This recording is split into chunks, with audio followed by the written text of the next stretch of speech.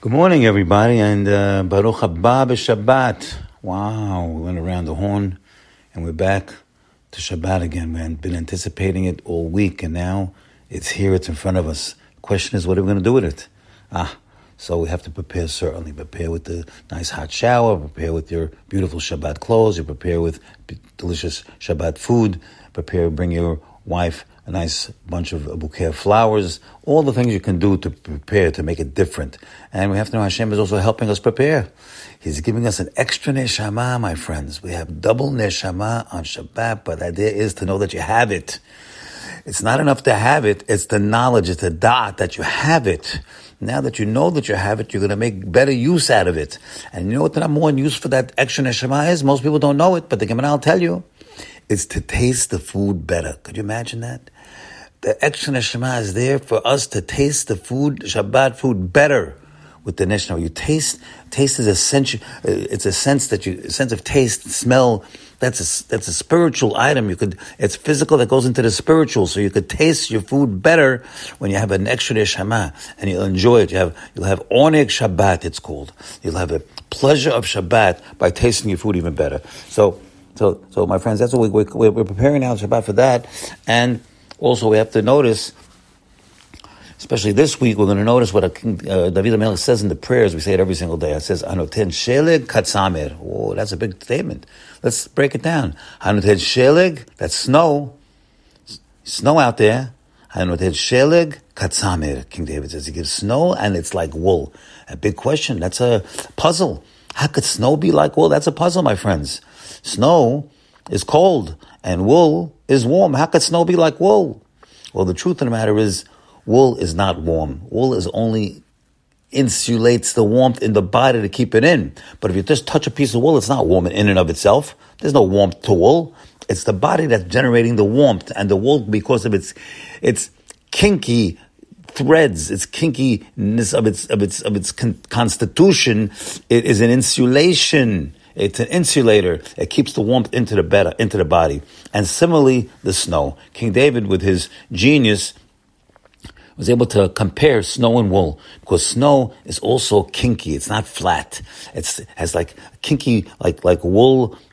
Yarn is kinky, not flat. So like cotton is flat. It doesn't insulate the heat as well, just a cotton. But a wool sweater, it keeps the heat in there. And a kinky snow, it keeps the heat. Which heat is keeping the heat of the ground in the ground? It's insulating the ground. It's keeping alive all of the insects and the worms and the things that are keeping that are tilling the soil. Without that, they're going to die of frost over there. So it's doing so many good things. It's also the snow, as the Gemara Ta'anit will tell you, is better than 7 rains. Better than 7 rains. It nurtures the ground better than 7 rains, because it melts slowly, and it gives the water to the ground in a slow way. And whereas rain, it rains and it flows down the hillside. It flows right down. It doesn't last as long. And also the snow is a white color. Wow, white color. Where does that white come from? Was there a white factory up there in the sky? White factory? The rain is translucent. It's basically clear. When the rain comes down, you don't even see it. But the snow comes down, it's floating down. In order for you to see it, it should remind you of something. It should remind you of the man. Remind you of the man. We have a Zechirot. We have 10 mitzvot to remember. One of them is Chorat HaMan. So when that snow comes down, stop for a second and think, and say to your friend, that should remind me of the man that's floating down in a white color. Nice and slow. It's food coming down from the sky. Rain is food. Snow is food. So we see over here again, the snow is a white color. Why? So it'll melt slowly. A white color melts slowly. Once it's down on the countryside, the snow laid down. Now it's going to melt very slow because it's a white color. It's like you have a white jacket on. You have the white jacket, it refracts the sunlight, it refracts the heat. You don't feel the heat as much. You wear a dark jacket, you feel the heat. So the white snow is another genius of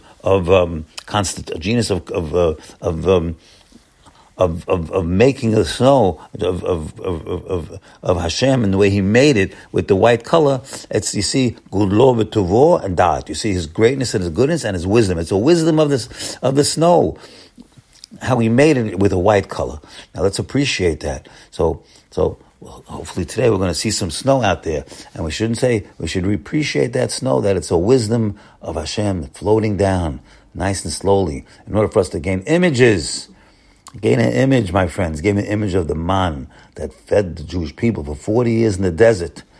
And that will bring us to have an elevated Yirat Shamayim.